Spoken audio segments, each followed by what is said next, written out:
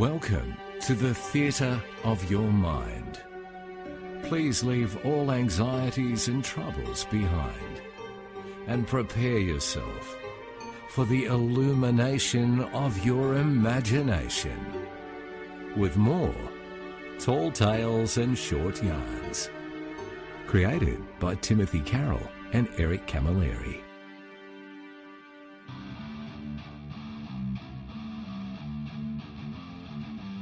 Mad Maxie. Sid Herman was a lot like his old grandpa, Mad Maxie Herman. Yeah, the old fella had passed away some years ago, but he'd left a great impact upon his grandson Sid. Sid always smiled when he remembered many of the long and interesting talks that they used to have. Mad Maxie had been a real live wire, and he'd lived life to the full. He'd been a rough sort of a bloke who'd worked through his life to try and find his own sense of enlightenment. Maxie had always told young Sid that you learn more from your mistakes than you do your victories. Maxie had also told young Sid that to forgive other people for their mistakes is actually a gift unto yourself. With this in mind, old Maxie had still knuckled a couple of blokes throughout his life on more than the one occasion. That was a part of the old scallywag's charm. He was a rough diamond who had a vein of gold running right across his heart.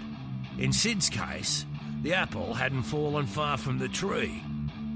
He smiled as he stood there, out in the fresh air of a bright and beautiful day.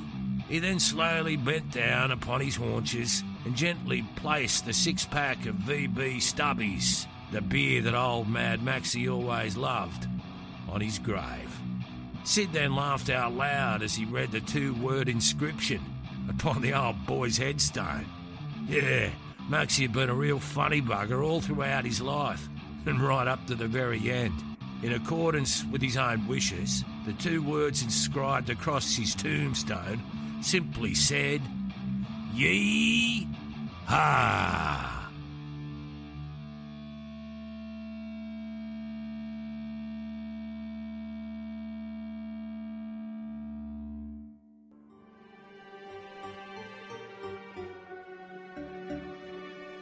The curtain now must fall upon the theatre of your mind.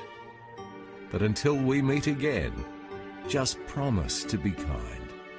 Thanks for listening to Tall Tales and Short Yarns.